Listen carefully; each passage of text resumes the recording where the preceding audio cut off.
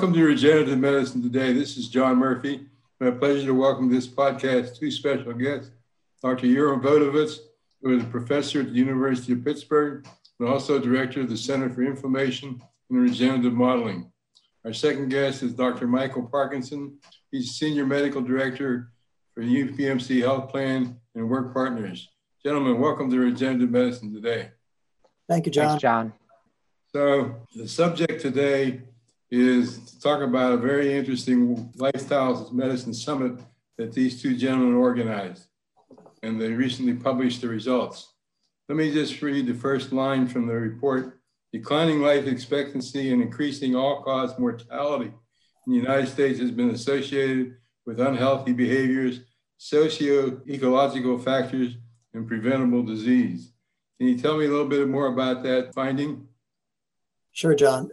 In the past 5 years, there's been some dramatic studies published, and I say dramatic for those of us who are concerned about the length and quality of life of Americans particularly, that have demonstrated that U.S. life expectancy, particularly in some of our most productive years, ages 25 to 44, has actually been declining. This is in marked contrast to the last trajectory of the past 80 years where life expectancy has been increasing. And when we look at the causes, the root causes of that, it is primarily lifestyle related, meaning what we eat, physical activity, obesity, as well as recent rise in addictions such as the opioid epidemic, and increasingly preventable diseases, things like heart disease, which in our own region here in Pittsburgh and nationally is actually, after years of declining, going up. And it's not due to the lack of medical care, it's due to worsening lifestyles that are driving an overwhelming increase in obesity, diabetes, cardiovascular disease.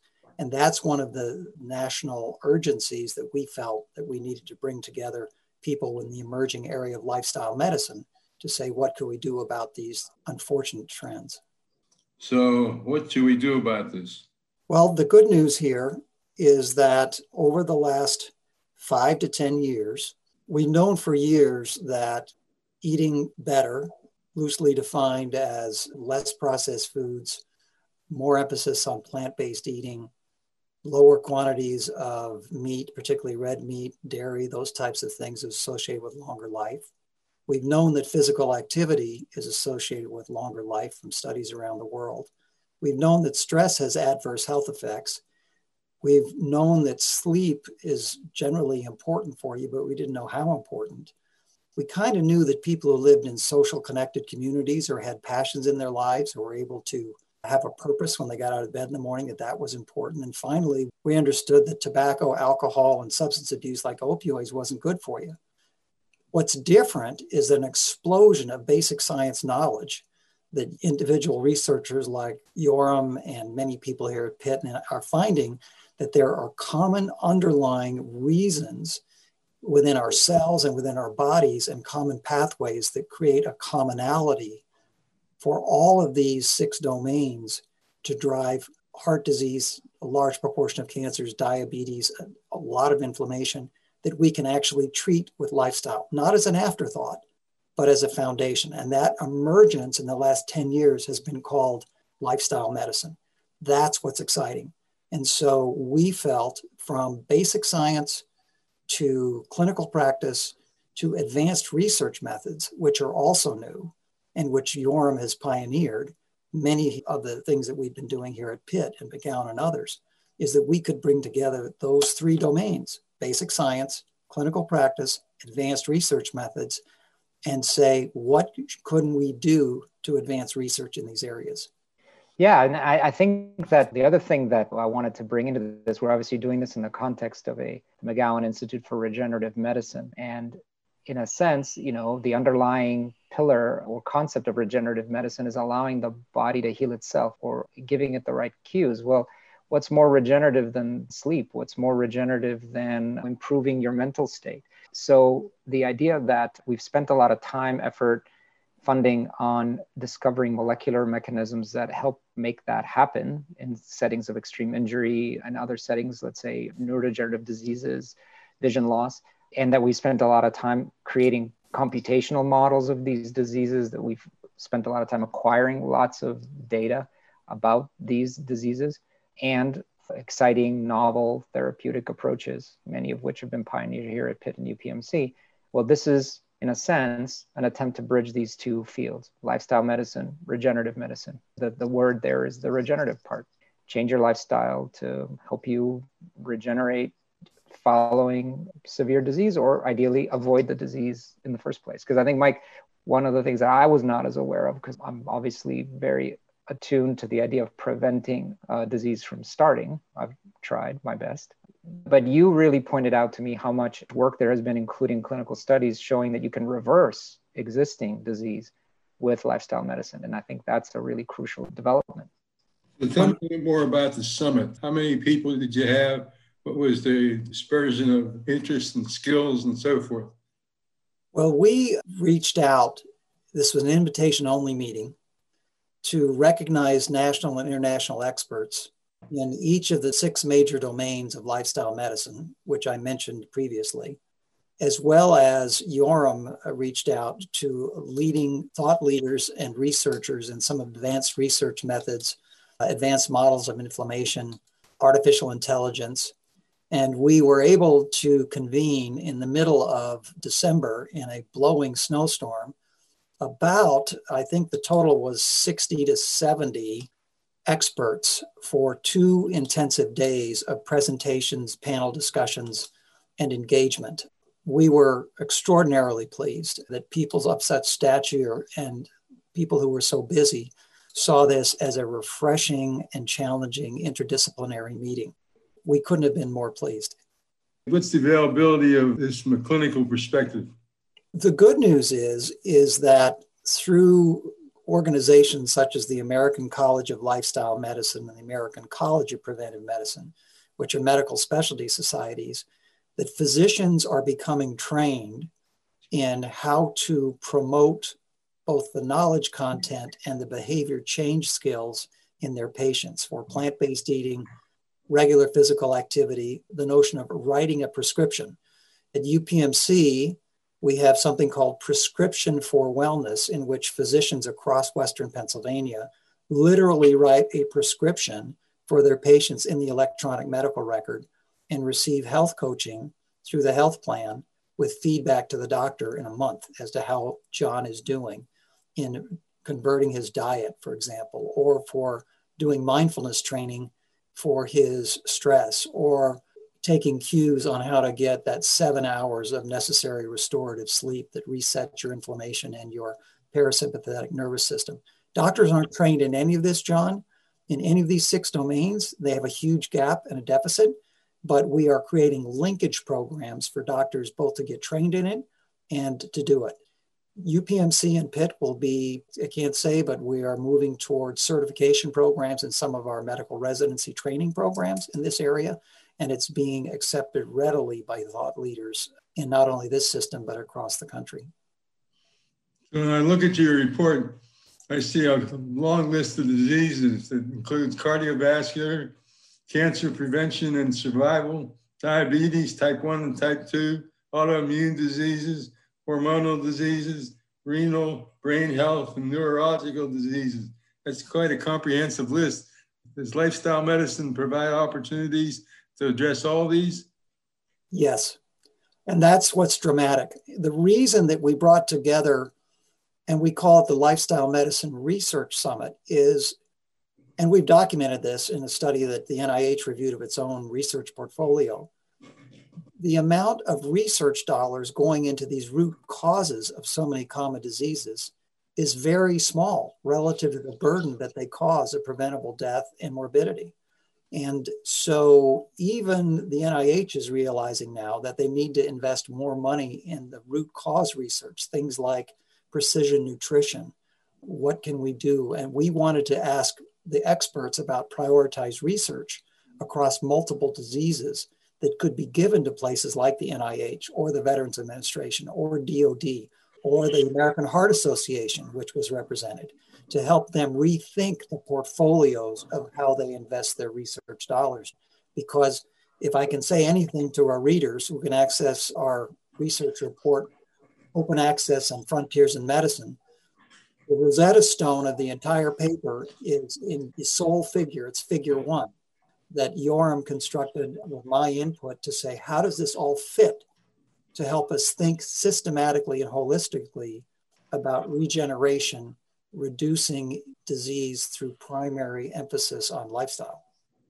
If I could add, John, so as you know, the central pillar of the Center for Inflammation and Regeneration Modeling at the McGowan Institute that I direct, that is the idea that inflammation is at the root cause of many, if not most, perhaps all current diseases that we face, both in terms of the severe infectious diseases such as the COVID epidemic or the more chronic diseases that are clearly associated with lifestyle mismanagement. And the idea is then that it makes sense to think about, and it gives you a logical underpinning for why so many diseases that you mentioned seem to be linked to lifestyle issues. Because at the end of the day, it funnels into inflammation, and inflammation then in turn is linked to all these diseases. So that was sort of the nexus of this whole meeting, and how it got started was Mike and I having those discussions kind of on our own and coming to this realization that on the one hand, the lifestyle medicine field was pretty clearly coalescing around the idea that inflammation is a central generative and causative phenomenon. And we on the other side were focusing so much attention on trying to get a root cause understanding of how it is that inflammation acts, how inflammation is wired with other physiological processes, et cetera. So that's another natural point of connection. And I think that it's just that circumstances were aligned that these core ideas were coming together, and also that the core constituencies were beginning to realize that the problems they all faced were very similar. So as Mike interacts with various companies, they know it from a cost perspective. The US government knows it from a health burden. The Department of Defense knows about it from a force readiness perspective. Everyone is coming together to realize that they're facing the same problems, and that the same problems have possibly the same root causes, and possibly also have, as a potential solution, changes associated with lifestyle. The other thing, John, I would say on the basic science level, and I do this at my own risk because Yoram's the expert and I'm a primary care doc who also trained in preventive medicine. What we've learned about genetics is probably most powerfully expressed through epigenetics, which is, it's awesome to see how quickly, to Yoram's point, the body seeks to repair itself.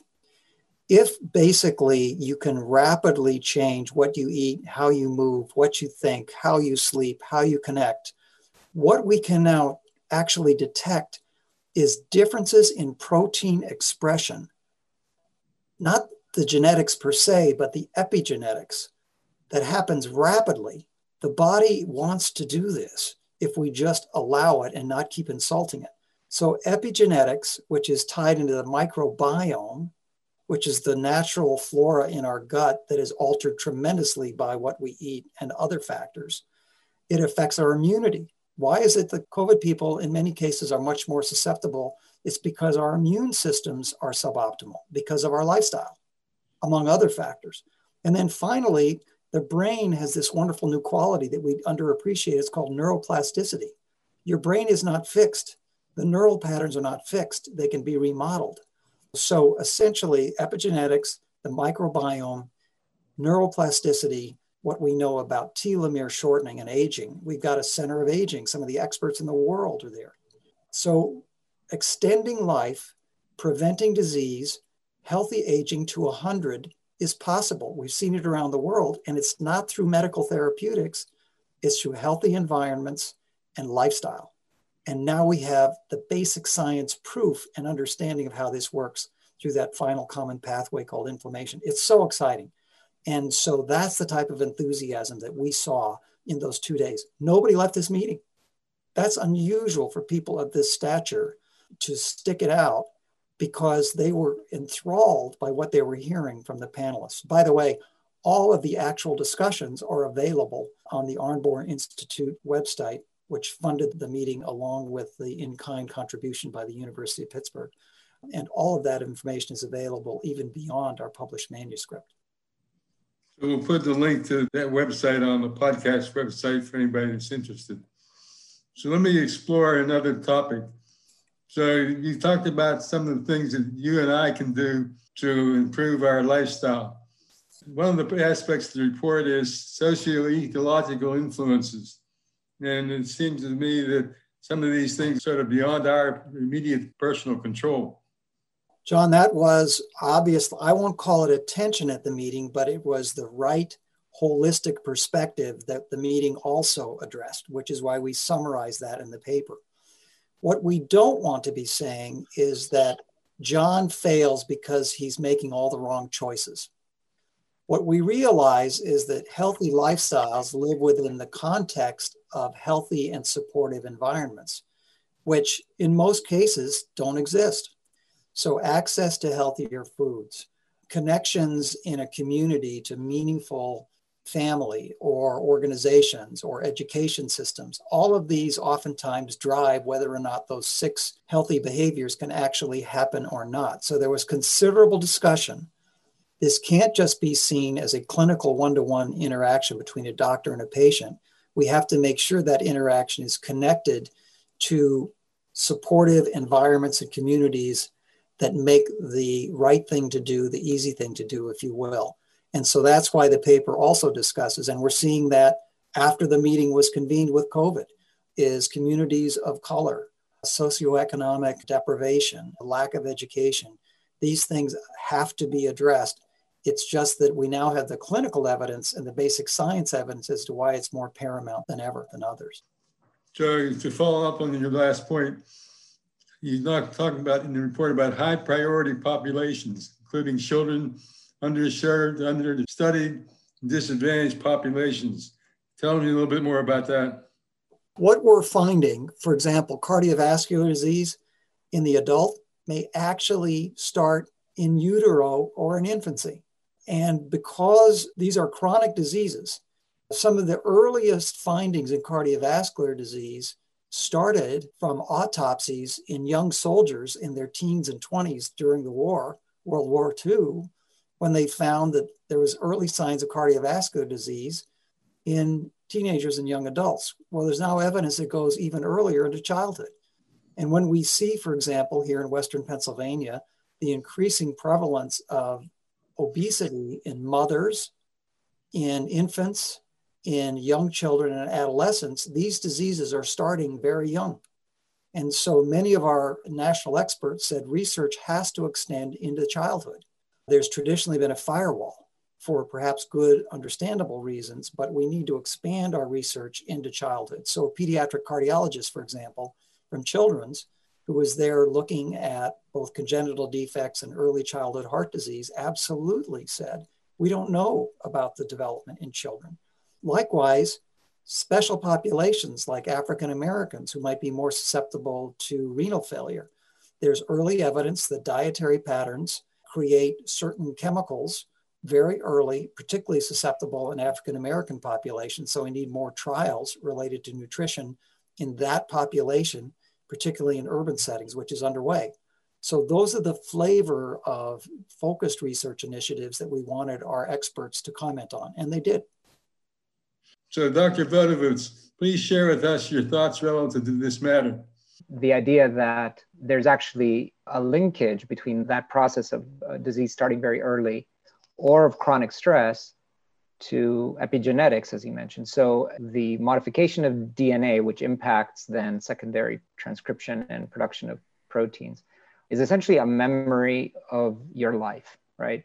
So genetics encodes kind of your starting point, what you've inherited evolutionarily. But epigenetics, it relates to the modifications of DNA that occur as your body experiences things, including specifically stresses. Now, those stresses can be life stresses, they can be traumatic stresses, they can be mental stresses, they can be lifestyle mismanagement, they can be stresses caused to the body because you ingest foods that are causing reactive oxygen species production and stress. They can be because you don't do enough exercise, which helps to clear that. You don't get enough sleep, which helps to clear that. So the link between these chronic processes and the chronic stress of being in sort of underserved, underprivileged populations can be tied to the epigenetics. So I thought that was a very important aspect of the meeting. Again, bringing together people that can discuss that intelligently and come up with ideas and maybe suggestions for how to take that forward into research that could have very, very impactful outcomes. So, yeah, one other aspect of underrepresented, understudied populations, particularly around social inequity and inequality, is the whole notion of environmental justice. One of the discussants, who is an international leader in the role of environmental toxins, food additives, and chemicals, Dr. Leo Tresande from NYU, there's an emerging body of evidence, John, that speaks about neuroendocrine disrupting chemicals, which are increasingly seen in both animal studies and early human studies that are powerful disruptors of metabolism, leading and contributing to such things as obesity and certainly endocrine-related cancers. They can actually transcend and have impacts across generations through preconception, conception, in utero, and infancy. And so environment is a broad concept that we're understanding at the basic science level that acts through our genes and through the pathways that Yoram highlighted in epigenetics of the DNA and protein expression. That again, people talk about environment as just being what you might eat or the neighborhood you live in or the cultural stresses that Yoram highlighted, but it's also emerging awareness of chemicals and substances that are in our environment through the Anthropocene, if you will, the things that are man-made that are not naturally something that our body is used to handling. And we're understanding those much better. And they tend to be concentrated in communities that have been disadvantaged over decades. And so we need to look more thoroughly into those environmental stressors as well. There's so many different angles that we could discuss, but I mean, I thought I would also add that we obviously have a longstanding interest within the McGowan Institute on regenerative rehabilitation. So after an injury or after some surgery, for example. Now there's this concept of prehabilitation, and you could argue that some of these lifestyle medicine approaches are really the right way to kind of precondition patients to ensure more successful outcomes of surgical procedures, of drug administration, et cetera. So it's not automatic to say, well, we can eliminate everything you're ever going to have in life if we just only fix your lifestyle issues. There's clearly going to be diseases that will emerge, injuries that will occur that will be unavoidably requiring medical and surgical care. However, there's a lot of effort being spent on trying to optimize that. Again, we are trying to do it computationally by trying to come up with models of what it means to have been injured, what it means to have been infected, what it means to have had a surgery. And so one could imagine weaving into that what it means to have had either a good or a bad lifestyle and how that impacts, again, the molecular processes, and make potentially predictions about how it is that individual prehabilitation, treatment, and then maybe rehabilitation could all blend together into a sort of a chain of care that would have a rational basis and rational underpinning behind it. If I may, there's another major discussion of topic at the meeting that is underappreciated that I think our report and the summit highlights. And that is the adequacy or not of existing research methodologies to better understand these 6 lifestyle domains. We spent considerable time talking about whether the traditional quote unquote gold standard of a randomized controlled trial is sufficient or even possible to understand these 6 lifestyle factors, given the methodologic complexity and some of the ethical issues. And we highlighted an entire evening discussion at the Phipps Conservatory, reviewing some of the strengths and weaknesses of that gold standard, and talked a lot about emerging research methodologies that are actually used at McGowan and other centers to apply them to lifestyle. And Yoram, maybe you can talk about that, but this has been a major barrier to understanding these 6 lifestyle behaviors better, is because we in the medical and scientific community believe that absent an RCT, that the evidence isn't strong enough to recommended intervention. Yeah, I mean, the impetus there is that these same kind of computational models that I was discussing can be played out as simulated clinical trials, and they can take into consideration many factors that are often difficult to address in actual trials. So you can try out many different possible combinations of approaches, except instead of simulating a drug or a device, you're simulating a lifestyle medicine approach. Again, because of the funneling in of lifestyle into these molecular mechanisms that we're already accounting for, that all of a sudden becomes feasible. And then in terms of how to calibrate those kinds of models, how to validate them, we discussed also the presence of large biobanks that could serve as sources of data, again, to help calibrate, to validate predictions from some of these models, or to act as a source from which large amounts of new data can be obtained to gain even better and newer insights. So yeah, all of these things are really intertwined.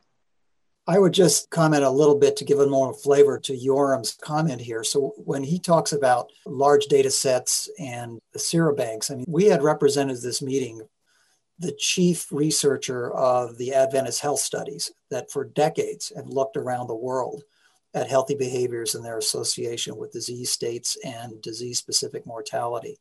Leading researcher from the Harvard Physician and Earth Health Studies, experts from the DoD Serobank, where both blood and genetic samples are connected. Imagine using these national cohorts, which are a treasure, to more specifically apply these advanced research methods that Yoram mentioned, so that we don't have to have costly new RCTs that methodologically are difficult or impossible to do anyway. That's what we wanted to do. So in the tables in the paper, we not only define the question and priority area, but we ask the experts, what are methodology considerations? What are possible ways to use new research methods to ask these fundamental root cause questions? Very exciting. So you have gentlemen that have led the way in building a roadmap, both from a personal perspective as well as a community research perspective. And I congratulate you for your work that you've done. Thanks for joining us by Zoom audio for this particular podcast. As I mentioned before, we'll put that on the podcast website, the link to this report, and also a link to the data from the sponsoring organization. Until we meet again, thank you for listening. Welcome suggestions in terms of future podcasts. You reach us at mail@regenerativemedicinetoday.com. Thank you.